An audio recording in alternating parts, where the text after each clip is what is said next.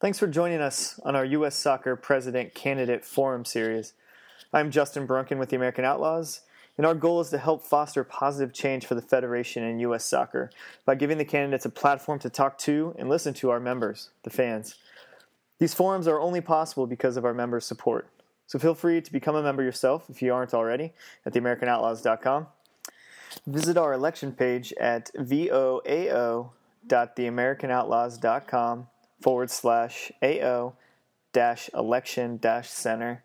Yeah, I know it is a tad long, but it's where you can see candidate questionnaires and the schedule for all the rest of the live forums. We'll see you at the next game in the stands. Listen and see if they address your issues and thoughts. Thanks, and enjoy.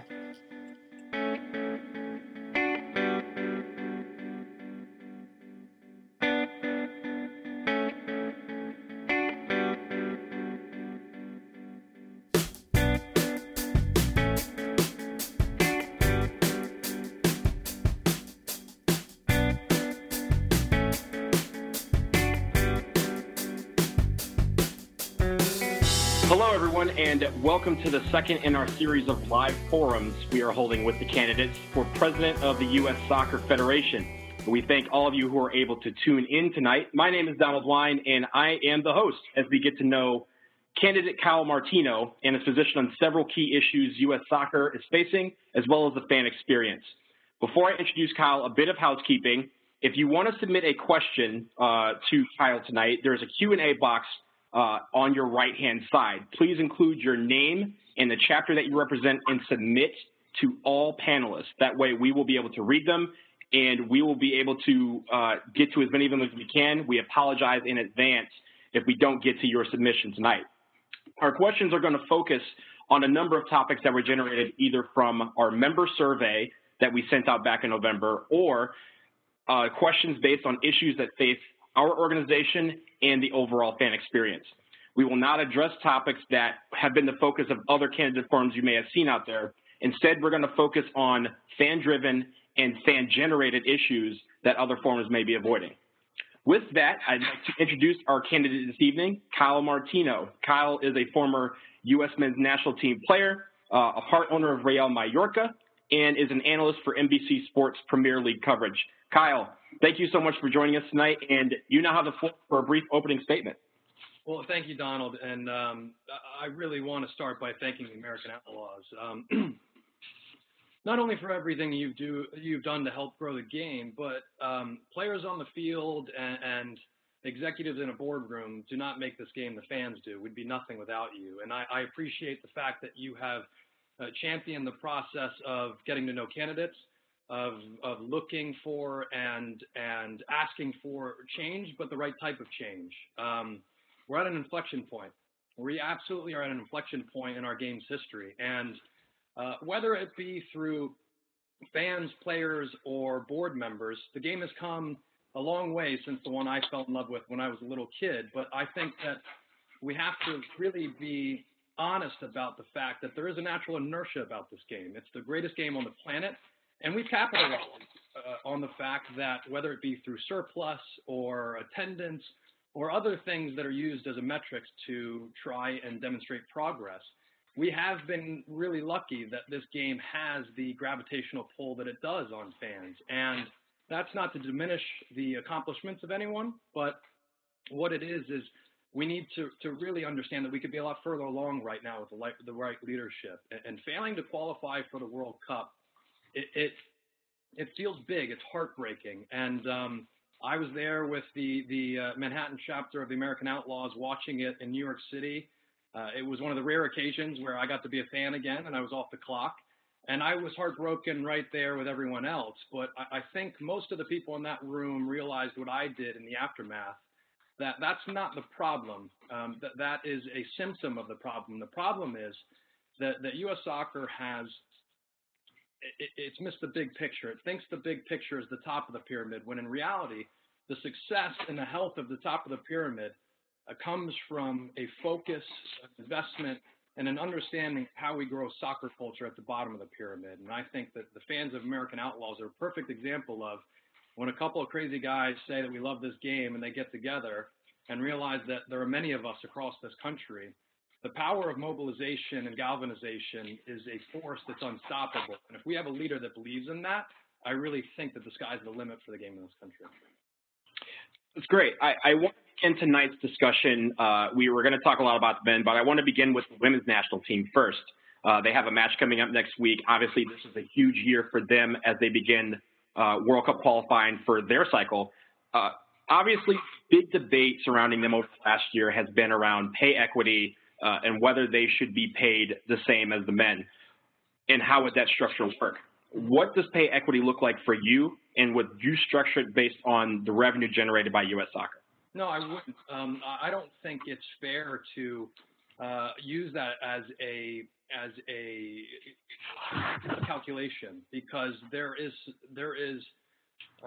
systemic sexism in the fact that the reason the calculation favors the men is in large part due to the lack of investment in the women's game. So I don't think about our national teams and split them in gender. I will go about trying to establish pay equality by looking at them as national team members. I mean, we forget that our women are World Cup winners, and we need to treat them like World Cup winners and not second-class citizens. Now, there are collective bargaining agreements in place for both national teams. They expire at different times. One thing I want to investigate to accomplish this is to try to negotiate one collective bargaining agreement. Now, I know that there are challenges to that based on the different tournament schedules and time periods, and there are different interests and issues that affect each group differently. But there are a lot of men, I promise you, because I was in that locker room. I still stay in touch with a lot of these players that want pay equity.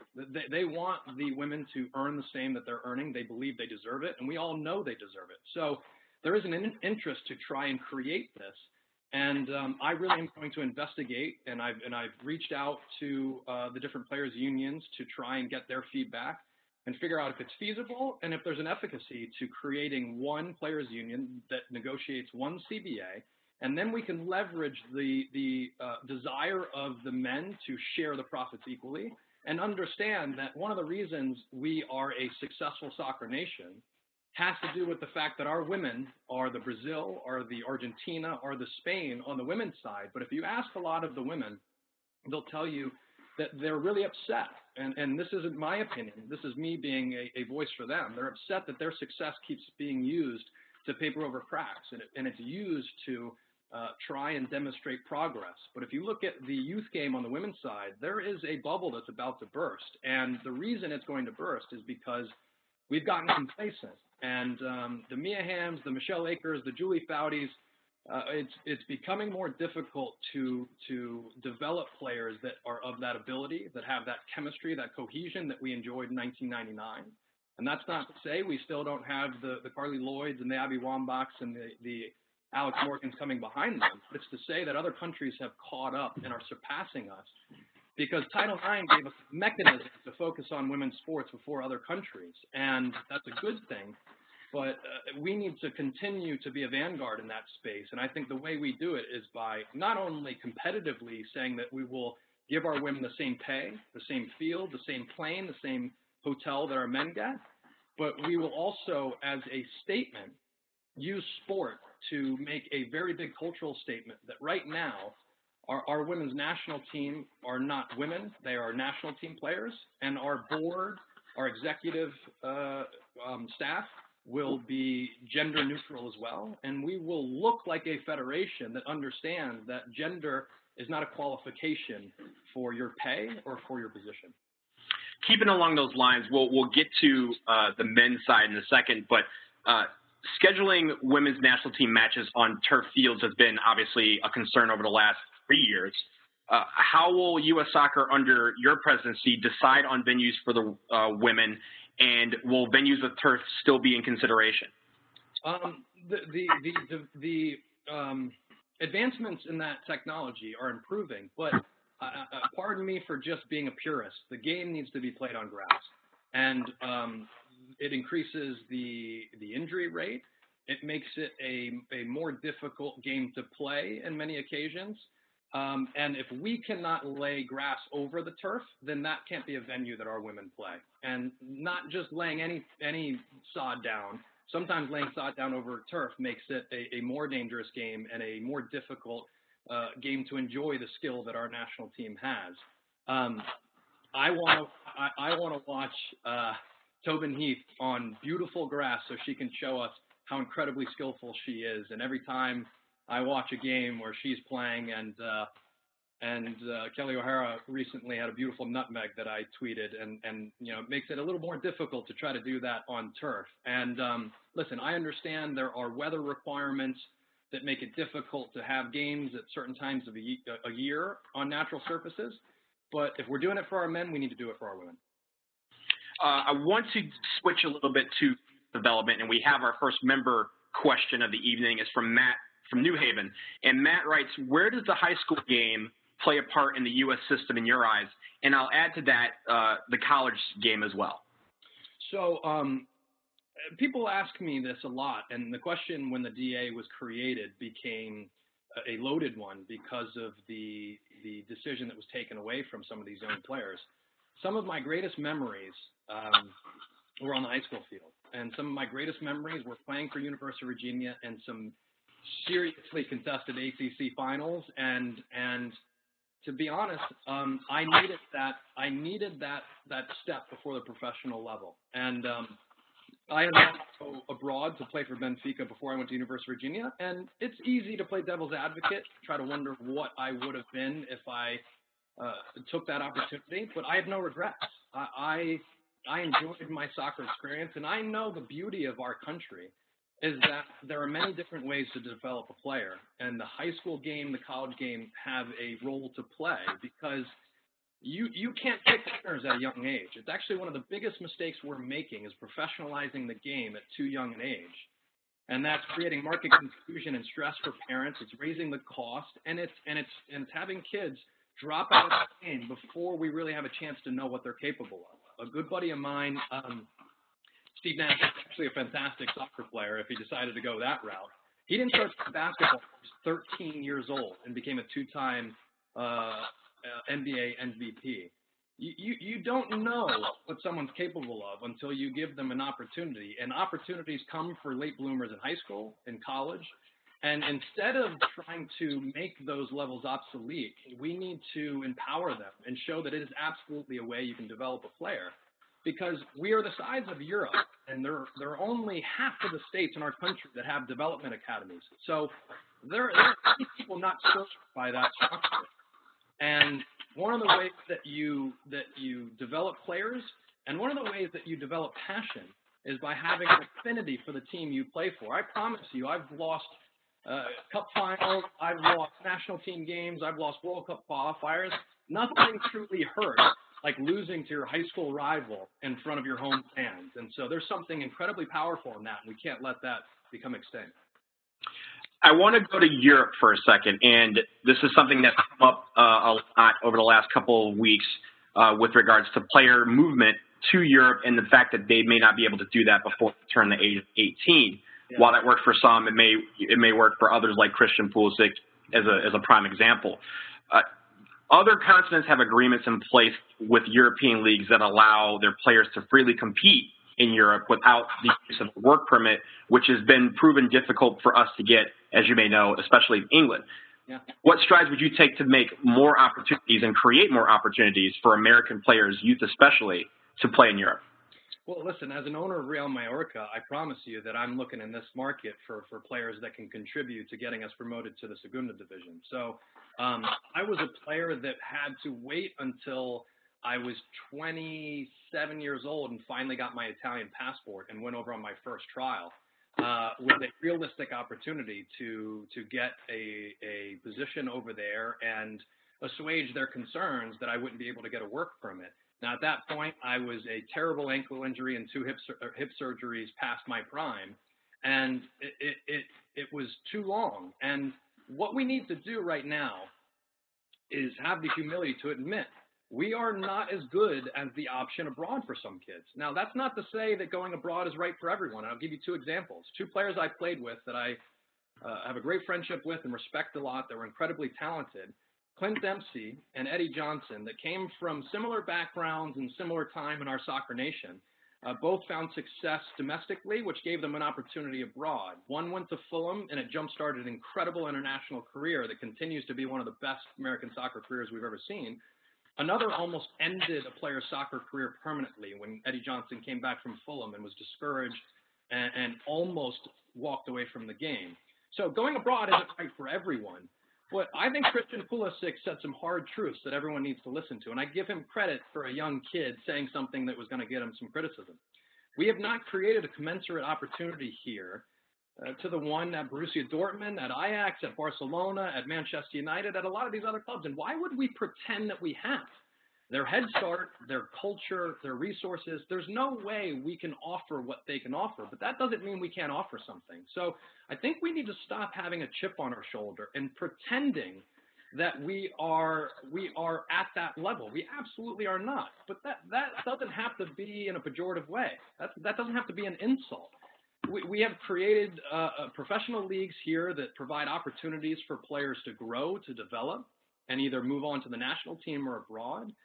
College, as I was just saying, is another opportunity. You know, some of the best players we produce, Claudio Reyna, went to college for 4 years, right? So we can still develop top talent, but if we want to start developing a high ratio of this top talent, we have to work on creating a commensurate development league here and a product here that can prepare players at that teenage level for the enormous leap to being a first-team player or a national team player. Now, we're not there yet, and that's okay. So the option abroad is one we should actually encourage for a lot of these players. And I think once we realize that La Liga and Bundesliga and Serie A and Premier League are not competition, we are all soccer fans, and these are soccer leagues. Watching our players play there might feel to some like we've lost a player. I don't look at it that way. I enjoy watching Christian Pulisic play every weekend, just like I enjoy sitting and watching Darlington Nagbe play every weekend. For me, it feels the same way. So I just think we need to take a step back, have a bit of humility and self-awareness, and say we're not there yet, which we shouldn't be discouraged about. But it should encourage us to promote players going abroad if it's the right thing for them, and build an opportunity here where one day the choice is a lot harder or it's tipped in our favor. Staying in Europe, and apologies in the background as the vice president makes his way past my apartment home. I want to do another, staying in Europe, there's another question from a member, Bryn from AO Minneapolis. And she writes, I know in Germany they have a 50+1 rule for club members to maintain majority ownership. And she's asking about the ownership structure of MLS, and if that's something that you would consider for that league or others in America. Well, listen, I think what's happening with Columbus right now is a perfect example of if that existed, I don't think Columbus would be moving. So, you know, it is a business, and we can talk about the pros and cons of the business. And I think we've reached not only an inflection point in our soccer nation in terms of how our federation is run and how we're governing, but in terms of are we at diminishing returns with the model we've created for our professional leagues? Is it harming development and the product in our other professional leagues in a way it didn't in the past? And I think if you look at Columbus, you can say if you're if you take emotion out of it and you're a businessman, you could say, listen, a business person would look at certain measurements and say there is a market where we can grow ticket revenue and ratings and other things that move certain verticals that increase profits. But Columbus gave me my dream, so I'm sorry if I have a soft spot for them. But they took a chance on a scrawny kid with long hair that got to play professional soccer for a living. And since I was a tiny kid in my backyard doing the commentary for my own goals in World Cup finals and breaking windows, I dreamed to one day do what Columbus Crew made possible for me. Not only did they do that for me and others, but we've seen our national team go and have tremendous success at that stadium. Dos Zero was born there. So it is a founder and an integral part and a thread in our cultural fabric that I don't want to see die. And I believe that if we didn't have such a imbalance, if there wasn't this disparity between profit motive and growing soccer cultures, we would find a solution to keep Columbus there and work together with the municipal leaders and the ones who want to provide answers and solutions to grow that market, grow that team, and keep them there. I think, as she was suggesting, if we adopted some of the models abroad, which, by the way, Leicester is one of the greatest sports stories of all time. That's not possible without fans. Fans show up to save teams that almost go bankrupt. And that's why supporters trusts all over the world sit in board meetings and determine what happens and are part of the process. I think it's a really great suggestion, and I'd love to see us move towards having fans having equity and owning teams, but more importantly, having fans that have equity in soccer decisions in this country. And I think in this election right now, again, I'll go back to my opening statements. I give you credit for the sweat equity you're putting into it and the belief and the passion. That surplus is because of you guys, and you should have a voice. You should have a vote, and it should be a powerful one that determines, in part, who leads the soccer nation going forward. I want to go now to the game day experience, and we have a question from Steve from Hartford, and he asked people. There's a lot of questions coming in. You're very popular tonight. Do you think supporters, and I'll include families in that, ticket prices in excess of $75, is it too much to pay for a U.S. men's national team game, especially for being the point where we're at? And I will add, just how do you plan to make the game and the game day experience more accessible to families and supporters? So it absolutely is too high, and the tickets actually are more expensive than that. There was a slide that U.S. Soccer presented recently at their board meeting that was basically demonstrating how they've been able to grow revenue by having games at smaller stadiums and raising ticket prices. And I'm really upset that they look at that and brag about that as a good strategic move. Now, again, this is another example, whether it be candidates that are in this election or current leadership, they continue to go to profit. You know, they talk about budget, they talk about surplus, and they talk about ticket prices in a positive way. I look at our surplus as opportunity cost. I look at that huge surplus as fields not being built, as coaching license not being subsidized, as a youth game not being subsidized, and as tickets not being subsidized, right? So this happens abroad, and fans are furious about it. So there are clubs and famous clubs that have raised their ticket prices to the point where they've killed the environment, and they've turned it into a corporate environment. That's not how you grow a soccer culture.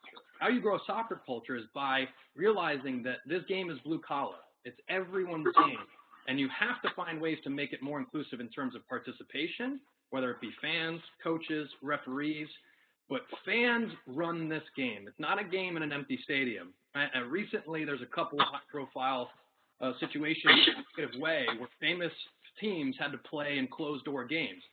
I mean, the new camp doesn't look like anything, and Messi doesn't have the glow that we all know he has when there's no fans there rising on their feet when he pulls off that magic. So why would we create a barrier to entry for Latino communities and lower-income communities that are around these stadiums that want to either contribute by participating with the American Outlaws or have their first taste of the beautiful game?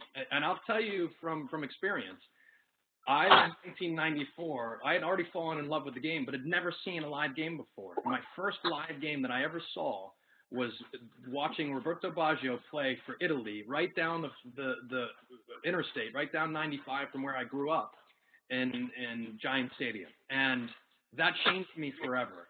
And so there are little kids out there whose parents can't afford to bring them to games, or big kids that are on their own paying for their own tickets that can't afford to these games. The fact that we're bragging about that as a way to create revenue, it just shows how to touch how membership has become with its membership and its soccer culture. One criticism of Sunil Gulati is that he did not interact with fans and didn't seem to value them. And Justin Turnka from Lincoln asked, what role do you see AO fulfilling if you were to become U.S. Soccer president, and how would you engage the fans? Well, my whole presidency, and that's one of the reasons I didn't put my name on my website, is not about me. I think we've run into a big problem, and we're at this very crucial moment, and it's a seminal moment. And honestly, it's a gift. We have an opportunity right now to move in the direction we need to move, but only if we have the humility from a leader to admit they're not the expert in all categories. I'm not the expert on fan day experience. I'm not going to pretend to be. So instead of trying to pretend that I'm the expert in all of these categories, I'm going to enlist the help of people that are the experts. And I consider the American Outlaws and other fans that sit there on the game day, and whether it's doing, spray painting tifo the night before, or figuring out chants and getting coordinated and having chapters and organizing all of that, the mobilization of the fan group that you have pulled off, honestly, is one of the best accomplishments, I think, in our soccer history. And what's happened is U.S. Soccer, instead of wanting to facilitate that and fund it and ask what we can do for you, at times they climb in and become a competitor. And that's happened at the coaching level, at the youth level, at the reffing level, and it's happened at the fan level. And I'll give you one, for instance, that really bothered me lately. John Barber, in an interview, gave Sunil Gulati credit for the growth and creation of the American Outlaws. And I'll be the one to say it. That's absolutely false. The U.S. has not done enough to help you guys grow. It at times has actually ignored and become a barrier to your ability to continue to grow, whether it be strategic alliances or support or funding to get you to stadiums, to keep you in stadiums, to fill stadiums with you. And I'll be a president that finally takes that barrier down and says, I need to know how we make the game day experience better. And that's not going to be an informal way. I will have a fan representative on my advisory board that helps us understand how we continue to build off the incredible environments that you are creating and build your membership and find fans that are itching to fall in love with this game.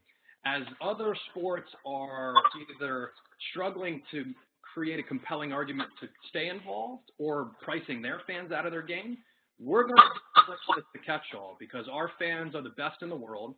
And you're the best fan group in the world when you have NFL fans trying to mimic the things that you're doing. So we are vanguards. We have a game that is the best experience to be at as a fan. And instead of the Federation being a competitor and a barrier, it's going to be a facilitator. I just want to pause for a minute to welcome everyone who has just recently joined us. This is the Presidential Candidate Forum for Kyle Martino. Again, if you have a question that you would like to pose for Kyle, we're getting a lot of them in from people around the country. Hit the Q&A box and submit it to all panelists. Make sure you include your name and the chapter that you represent. We have about 30 minutes left, and we're going to try and get to as many of your questions as we can. I want to go to accessibility, stay along the line, and talk about the game in itself and soccer accessibility to fans. What specific plans do you have to increase soccer's accessibility to a majority of U.S. citizens? As fans? As players. Oh, so as players, this is the biggest problem we have. I honestly believe we have in two ways. One, we have, and Mia Hamm said this to me, so I'm not going to pretend like this was my thought. She surprised me when she said it. We're talking about growing the game, about creating defined pathways and getting rid of market confusion. But she said, Kyle, all of these things are great, but I really want to bring to your attention an epidemic that's happening. And Mia Hamm, one of the greatest soccer players we ever produced, and an idol of mine that I wanted to be like when I grew up, she is coaching under 12 girls in Southern California, and she said the epidemic, Kyle, is that the kids aren't having fun anymore. So we have professionalized the game at a youth level, and we have created such an enormous cost to play this game that it's pricing many out of the market. So that's the reason that our participation, if you look at the Aspen Institute study and others, it's down 25% from last year. All sports are down in terms of participation, but we're the only one that's double digit. And our retention is awful. 50% of kids leave the game before the age of 10. So we are failing the kids that even get into the system. Now, the kids that aren't getting into the system are the ones in these underserved communities who don't feel an affinity for the badge. They don't feel the membership offers them anything, and they don't feel that the Federation cares about them, and I don't blame them. And the elite problem, and as you get up the pyramid where the Federation starts paying attention, I think Jonathan Gonzalez leaving to go play for Mexico is a perfect example of this is not an exclusively a youth team problem. This happens all the way at the elite level too, where we're just forgetting about kids that are going to contribute and show us the soccer nation that we can be. On paper, you could argue I'm the best player in this country born in 1981. Of course, that's false. There were players in New Rochelle, New York, and Bridgeport, Connecticut that were 10 times the player I was and would have been 10 times the player I became, but they were priced out of the game. So how do we fix that? Well, first off, we can use a lot of our surplus, our strategic partners, and other ways to generate revenue towards these financial aid programs. And Ed Foster Simeon with the U.S. Soccer Foundation, he's doing great things with private donors and public funding to go and build fields in inner city communities. Their Everyone's Game project, which I was humbled, even though it wasn't by design, but that they have the same slogan and picked the same slogan that I used for my campaign. This is everyone's game, but it doesn't feel like that yet. So what we need to do is we need to build more facilities in inner cities. We need to make the game cheaper. We need to offer more coaching. And here's how I'm going to do a lot of those things. Some of them are going to cost a lot of money. Some of them are going to take a lot of investment. And we have, with our surplus and other financial partners, the ability to get in there and subsidize the game at this level. But one thing we can do that's a low-cost, high-impact project is my over-under campaign. And I built that with Steve Nash and Mia Hamm based on traveling around the world. And in South America and in Europe, every time I'd see a basketball court, what's underneath the hoop? There's a soccer goal, right? So in New York City, there's 600 basketball courts, but almost 60 soccer fields. So it would cost close to a few $1 million to build one tiny field that might be 40 or 50 blocks away from some of these kids, so they still can't get there. But $2,000 a court, and now you have 1,200 dual sport courts that are soccer courts on the blocks of all of these kids that are the ones that can help grow a soccer culture and win us a World Cup one day. But we're not paying attention to them. And basketball is the perfect example. They are a sport where you can identify talent at Rucker Park.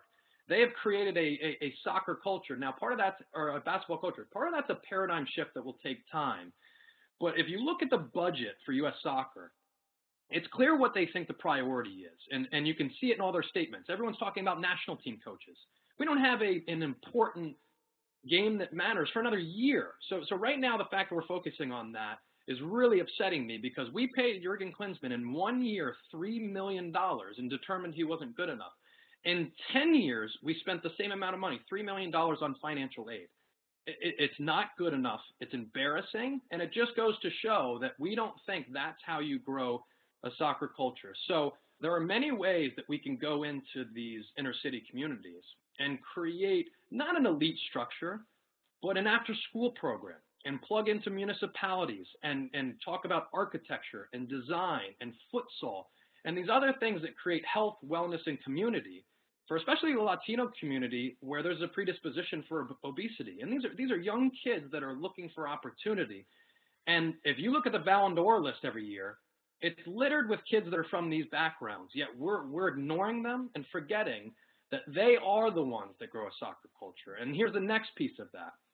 Once we open up the gates to everyone, and once we make the game affordable, and we create pathways where we can identify kids in these communities so that they have an opportunity to climb the pyramid, if you fail, if you don't go up the pyramid and become an elite player, as 99% of these kids, it's inevitable that's going to happen, you fall into a side category where that's where the youth game needs to bridge to the adult game, and you become a player for life. And in every other country in the world, when you fall off the elite pyramid, you become a coach, you become a ref, you become an administrator, you become a fan, but you never stop playing the game. And that's where we're really getting it wrong. You grow a soccer culture first. The federation sits below the pyramid where the biggest part of the membership feels their presence. You grow the game in the inner city communities where we have dense populations of the greatest athletes and the players with the heart to win games in Trinidad and Tobago and to do things that our national team recently has let us down. And as a player, it's hard to say, but I know the players admit that they have to take responsibility for performances that were not good enough. And these are the kids that we need on that field that are going to change this game, that we need in the stands that are going to support our team, that we need in our offices being administrators, that we need on our fields refereeing, that we need in the inner city communities coaching. And we're doing very little as a federation to make sure that that happens. So we're going to get into venue selection. This is obviously a topic that you have made some waves on in the last couple of days, and we have a few questions from Jordan Drew, unattached, Keegan from Nashville, and Ed from Fresno. Okay. How will World Cup qualifiers be selected in the future? Are you in favor of a national stadium or stadiums? And how do you get more tickets into the hands of supporters and limit the opposition? Really good question, and I understand and appreciate that this is a very delicate discussion, and there will be people that disagree with me. And what we need to understand and really move towards is that discourse is okay. And as a player, I will have some confirmation bias because playing in World Cup qualifiers, I see this differently than other people see it. So playing at Saprissa Stadium and honestly walking through riot police and having alarms pulled the night before and getting into that locker room and having plaster fall on my head because the fans are jumping and walking out on the field and having them boo during our national anthem. Our competitors do absolutely everything they can, including the millimeter size of the grass, to make sure that they have a competitive advantage. So we need to make sure that we do for our team the same, give them the best competitive advantage that we can. Now, I understand that fans may disagree with what impact that has and how important it is. This is not to excuse bad performances. The players are the ones that have to be held accountable when they don't perform. But we can't create an Azteca because of the size of our country and the unique challenges we have. But that doesn't mean we can't create 2, maybe 3 national stadiums that have the intimidating factor that we feel as national team players every time we go abroad. And I promise you, the psychological impact of walking into Azteca or Saprissa, thank God they left that stadium, because I tell you, the ghost of bad memories, it starts tapping you on the shoulder and whispering in your ear before you even get out on the field. There's a reason that teams that, quote unquote, aren't as good as us on paper have a much better chance beating us when we go to their stadium. So the Columbus Crew, where Dos a Zero was born, that we decided to play there for unique competitive reasons, not because we were sure it was going to be the biggest attendance and make the most money. So how we make these decisions is the most important thing. I will digress and concede that a lot of people have good arguments for why they should be able to see World Cup qualifiers in their backyard, and I totally appreciate that and need to be sensitive to it. But really what we're talking about, and the most important thing that we all have to agree upon, is the way they've made decisions in the past is the wrong way to make decisions. And the coach of the national team, and in this case Bruce Arena, who has played more World Cup qualifiers than any other coach, who is an expert in terms of helping us understand how we get that competitive advantage, he should not unilaterally be able to tell us where we play. But when he's asked, input should be important, and he wasn't asked about Red Bull Arena. It was a decision that was made without him. And Bruce Arena said that's a bad decision, we shouldn't play there, and U.S. Soccer didn't listen to him. And I asked Bruce Arena directly, and he told me that.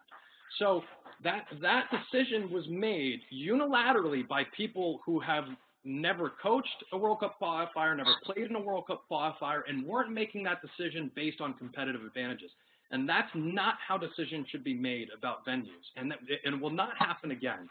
So I want every fan to get the opportunity to see games that matter. World Cup qualifiers, as you guys know, I mean, the stakes are so high, and that atmosphere is incredible, and everyone should get a chance to experience that. And I don't want to be able to mandate and create a policy that keeps opposition fans from coming to the stadium. What I want to do is I want to create a soccer culture where our fans, of course, get an allotment, and that's fair. That's how it happens all over the world. And our fans take every single bit of that allotment and will travel absolutely anywhere, as you guys have started to do, the corners of the world, to support this team. So I want to grow that together with you and figure out what policies can we put in place to ensure that fans have an opportunity to be in that stadium. But most importantly, we have the best possible competitive advantage. Because if we're talking about profit, if that's what you care about, well, one bad decision for a World Cup qualifier can cost you hundreds of millions of dollars. And all you really gained out of that is maybe an extra $1 million of profit. So if that's what you care about, I can prove to you that that's a bad decision if you're a business person. So it's one of two things. Either the decision was making based on got to get that profit, or it's incompetence, because you would never make these decisions if you asked people that understood competitive environments. And that's my gripe is make sure that the right people are involved in a democratic way on deciding where our national team plays in stadiums. And my hope is that one day we can create 2, maybe 3 stadiums like Wembley, like Azteca, and say this right here is where we've beaten Mexico, we've beaten Costa Rica, and you can remember, you can see the seat that you sat in, you can remember the song you sang, the shirt you wore, the scarf you held. I want those memories not only to build up our players, but intimidate our competition.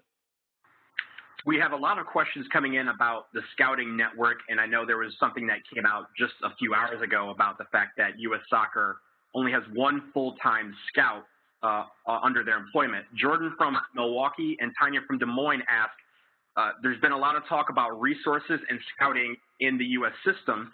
In addition to making the game accessible for players, how do we increase the scouting in such a large nation with so many players? Well, we stopped pretending that we're the size of Oklahoma. So we keep using Das Reboot and the way the German national team focused on their youth structure after their Euro failure.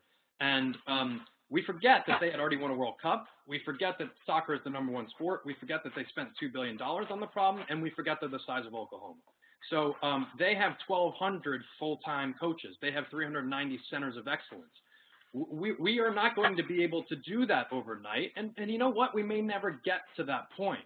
That should wake us up and say, stop pretending that we can be soccer nations, and that doesn't mean don't take best practices from these soccer nations, but it means how do we solve this problem? Because right now, and from what I understand, there's about 9 scouts.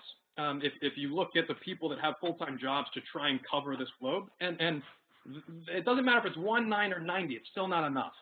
So the way you solve this problem is by empowering the local associations. Empower states, instead of climbing into their space and encroaching on their territory and trying to tell them how to grow their game locally, how to coach their game locally, what to charge their players. We need to understand that it is important for our governing body to create as many national mandates as we can that improve the growth of this game and the quality of our training, but not in a vacuum. Every state looks different. Maine looks different from California, looks different from Illinois, looks different from Connecticut. So what we need to do is go to these states, and they're doing this. U.S. Youth, U.S. Club, AYSO, and SAY, they're having quarterly meetings and trying to solve a lot of these problems. But when the federation isn't engaged and doesn't spearhead and take these discussions seriously and continually shirks its membership service responsibility, these local associations, they stop believing that the federation serves them. And the federation stops believing that these local associations can contribute in identifying players. The way that we find stars right now, it's like an astronomer taking a telescope and not moving it. So we can't identify stars by creating these very tiny pools of identification camps and tournaments. That is one way, but not the way. The way you identify stars is you should be able to see one playing on a laptop in New York City, just like you can in basketball, see them playing for their local rec team. Clint Dempsey, by the way, one of the best players we've ever produced, when he was a teenager, was playing co-ed soccer in Nacogdoches, Texas, because his parents couldn't afford the premium to play for the Dallas Texans. We got him, and we still produced him, but that was luck. And that was despite our efforts. So there's a lot of competencies that we've lost. And this is where I disagree with Bruce Arena and others. There are many players that continually slip through the cracks. So how we solve this youth problem in terms of identification and scouting is we empower regional managers that oversee a scouting network that is run by local efforts. It's run by the people that spend every day with these kids, not the people that just see them for a weekend or 2 a year. This is a question on program identity. It comes from Eric from Nashville, and it is about jersey identification. There are many fans who for years have been calling for U.S. Soccer to establish one identity for the teams. Are you open to unifying U.S. Soccer under one theme, i.e. a jersey that we wear in perpetuity. So help me understand that question. Identity, do they mean playing identity?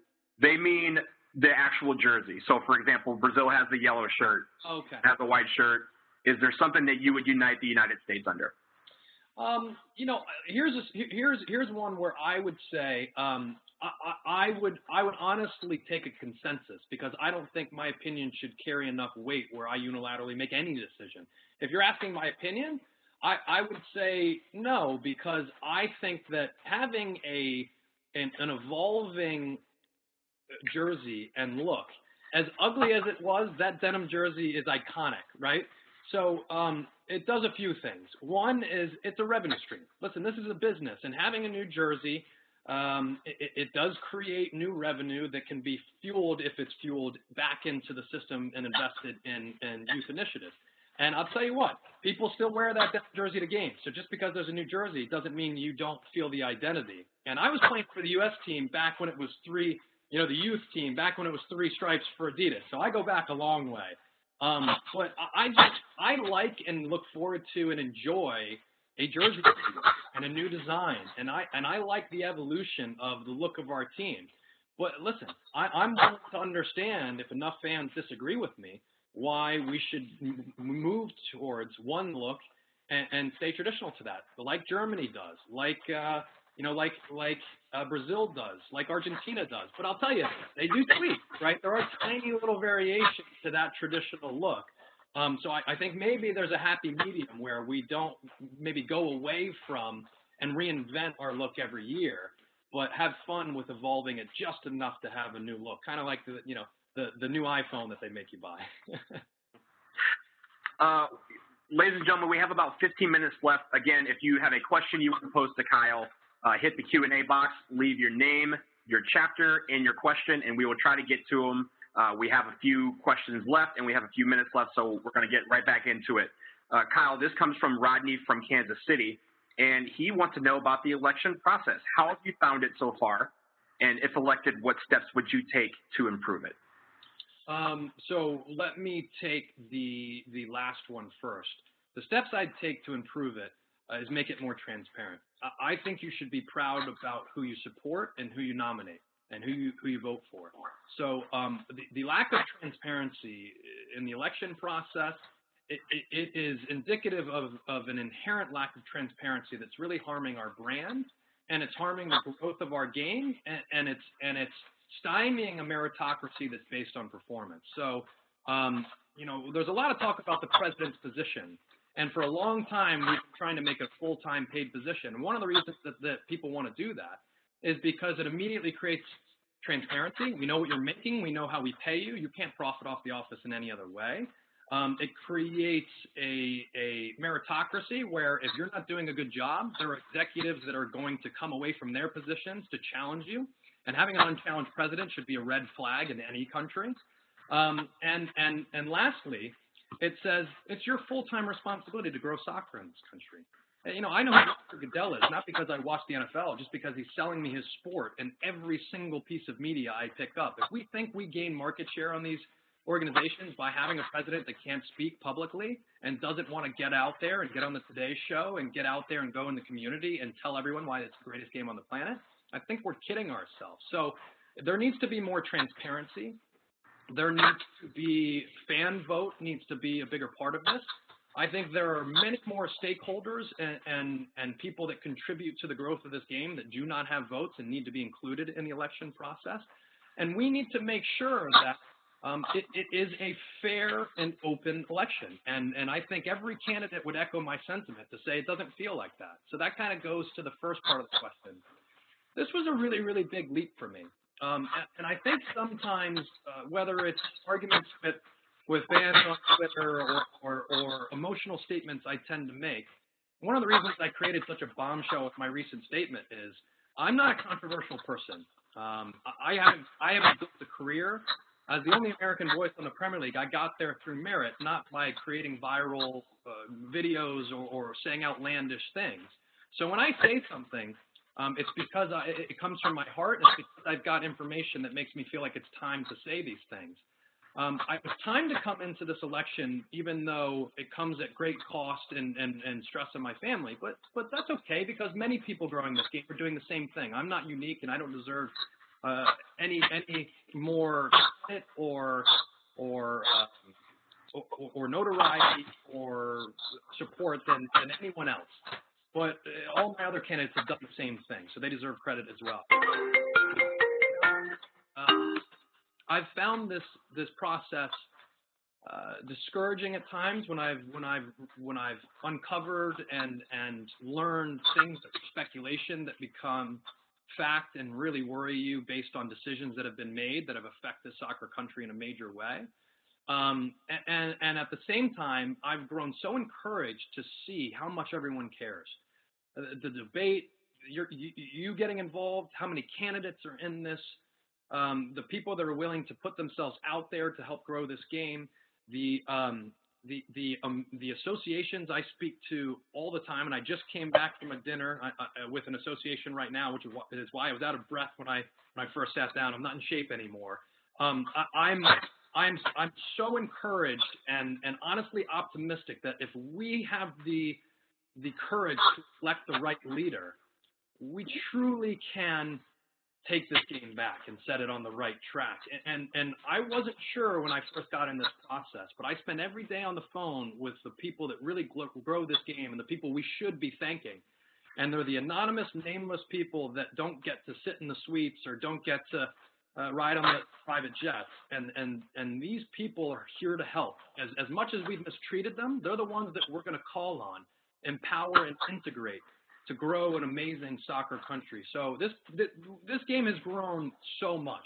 And the fans, and listen, as much as people criticize me for saying this, Sunil and Don and other people that deserve criticism at the same time, a lot of people have made big decisions that have moved this game forward, but we've gotten to a point where the echo chamber that some of these people are in has atrophied their perception and understanding of how you grow this game and who's important and how you serve the consumer. And that is typified, and it culminates with the failure of the men to qualify for the World Cup. That's not the problem. That is a symptom. And we need to start focusing on our women, on our men at the national team level, but we can walk and chew gum at the same time. The way we fix that up at the top is by starting at the bottom, as I said before. And I'm tired, but I am encouraged, and I'm ready to fight. And whether I win on February 10th or not, my eyes are open, and I thought I was making a difference from my pulpit, from my position within NBC, and criticizing in the past U.S. soccer. And I'll give you one example. Criticizing the structure where Jurgen Klinsmann was depending too much on a number two and Martin Vasquez that wasn't prepared to execute in the way that he needed to be, the way Jogi Löw was able to. I need to point that out. And it wasn't because players told me that. I heard it from players. It's because I saw it with my own eyes and I did my research. And when I went to set and I made that comment, U.S. soccer called me, and they were furious, like they're furious with me right now because of the things I'm pointing out. And that was the last controversial thing I did. And they banned me from being able to go to press conferences after that. And they changed their mind because they realized I'm not a controversial person. I don't make these accusations lightly. And what happened after I did that on set? Right before the World Cup, Jurgen Klinsmann ended up firing Martin Vasquez. Now, I don't believe for a second it's because of me. I will not have that inflated opinion. But I'm just going to prove that I was trying what I could do. I was doing what I could from that podium and from that position in the studio. But why I'm asking is it's not enough anymore, and I'm here to help. I'm here to serve. Juan from AO Boise wants to talk about the next men's national team coach and a future women's national team coach. Obviously, there's a hire to be made that will be made this year sometime. In the next coach, the men or the women, what sort of qualities are you looking for in how you conduct the search that's going on right now with the men's national team? Let me start with how I conduct the search, because I think that's crucial. How we've hired coaches in the past, and this is not an accusation, this is fact. It was done without the support of an advisory board. It was done without technically capable people making these decisions, and it was done in a unilateral fashion that I think is perfectly highlighted in the fact that there was a contract extension and a promotion given to a coach before a World Cup when that never happens. It's like getting your diploma before your final. So things like that happen because we hired coaches the wrong way, and that can't happen anymore. So what I'm going to do is hire a captain's council, and what the captain's council is going to do, it's going to be a very diverse group of technically capable people to help us make these decisions. And in this situation, I'd say we need a national team coach. Give me 4 names, okay? And of course, I will express what I want to see in a coach, and I'll get to that in a second. But that's not the most important thing. Well, I want to know what they think we need in a national team coach and who would fit that qualification. And I would take that list, and I would go with my relationships and connections and reach out to these coaches and vet. So I'll give you an example. Doing an amazing job at Huddersfield, David Wagner, I reached out to his people and basically said, not interested. So why would we waste our time there? Another place where we waste our time is coaches that use us, even though they don't want the job, to leverage their ability to get a better job or a bigger contract with their current club. So you have to have people that have relationships that can see through these things because it can be very detrimental to our national team. And it's what happened with Jurgen Klinsmann's renewal. We were confused and tricked into thinking there was an offer that wasn't there, that inflated the price he was able to get salary-wise, but also the anxiety that we were going to lose him and needed to do something that wasn't smart, which is give him an extension before a World Cup. And listen, that's not to say right decision, wrong decision long term, but just you never do that in that situation. So at this point, let's say it takes us down to 2 or 3 coaches. Then I go back and say, here are the 2 or 3 people that are interested. And as a captain's council and advisory board, help me get it down to 2 people. Let's make it binary. And at that point, we can take it to a board. And as a president, and this is why you need a technical president that understands the game right now. This board right now, the U.S. Soccer Board, fell asleep at the wheel. And that's not my words. That's the words of one of the board members that said that to me when I talked to them on the phone. They admitted that. And I think that is clear, and they admit that by saying they needed to have a special meeting recently to find out how coaches were hired in the past, something that a lot of us outside of the U.S. soccer community boardroom knew. So at that point, I would lobby and say, this is the coach we need, this is the salary I think they should get, this is the contract I think they should get. But we have to do these things in a democratic way where we allow a board that should be full of capable people to make these decisions for us. So ideally, that's how you do these things. What am I looking for in a coach? You don't have to be an American. Does it help to understand our culture and our professional leagues and our progression as a nation? It helps, but it is not a prerequisite. So I'm looking for someone that can connect to our athletes, that can inspire, that has the technical nous to be able to not try to fit players to a system, but try to fit a system to players, and understand that there are many great qualities about our country when we embrace the underdog role and don't try to be Spain or Brazil or Argentina overnight. So I'm looking for a coach that has, first and foremost, man management skills, because that, above everything, is the best quality of any coach I've ever had. But let me just add one thing that's specific to the women's game. One of the ways they've hired women's coaches, women national team coaches in the past, is they had a search committee full of capable people that could identify great coaches. And then they would bring these coaches in, these candidates, and when they sat them down for the interview process, before the discussion even started, before the interview process even started, Sunil Gulati would say to them, this job only pays this much. And we all know now, looking at documents, it is well below what men are making. It's well below what the men's assistant is making. So we start off these interviews by offending and belittling these coaches that we need to lead our women forward and help them continue their success. So not only is the salary we're willing to offer them not enough to attract the best coaches from the college level. I mean, the Anson Dorrances of the world, and this isn't Anson's words, this is mine just speculating. Why would they ever take a national team job when they have to take an enormous pay cut to have the honor to coach the national team? It's just backwards. So instead of paying one coach that didn't live up to the expectations $3 million, which was multiples of what the coach before him made on the men's side, let's find a coach that can achieve what he was able to achieve or didn't achieve at a lower rate and put some of that money towards hiring one of the best women's coaches we can find. So how we've gone about hiring coaches in the past is wrong. It's affected our country.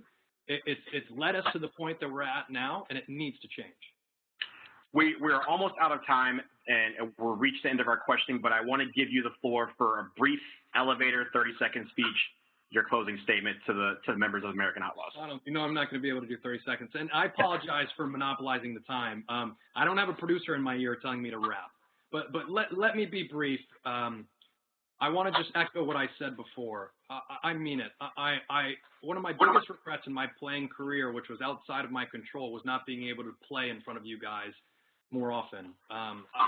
It's the one time I truly missed the game enough to have my eyes water. And I really am so grateful for what you guys are doing for the game. And I want to repay that by being the president that the soccer country needs and seeing the importance and making sure that we work in a symbiotic way to grow this game together. Well, you know what? That is going to do it for tonight's presidential candidate forum. Kyle, we just want to thank you very much for joining us this evening, and we wish you the best going forward in the race. We'd especially like to thank all of you out there, all members, because this is a cool event we get to do for you, and without your membership, this wouldn't be possible. So if you know someone who would be interested in having access to these forums or future forums that we're going to have, let them know how to get involved with AO.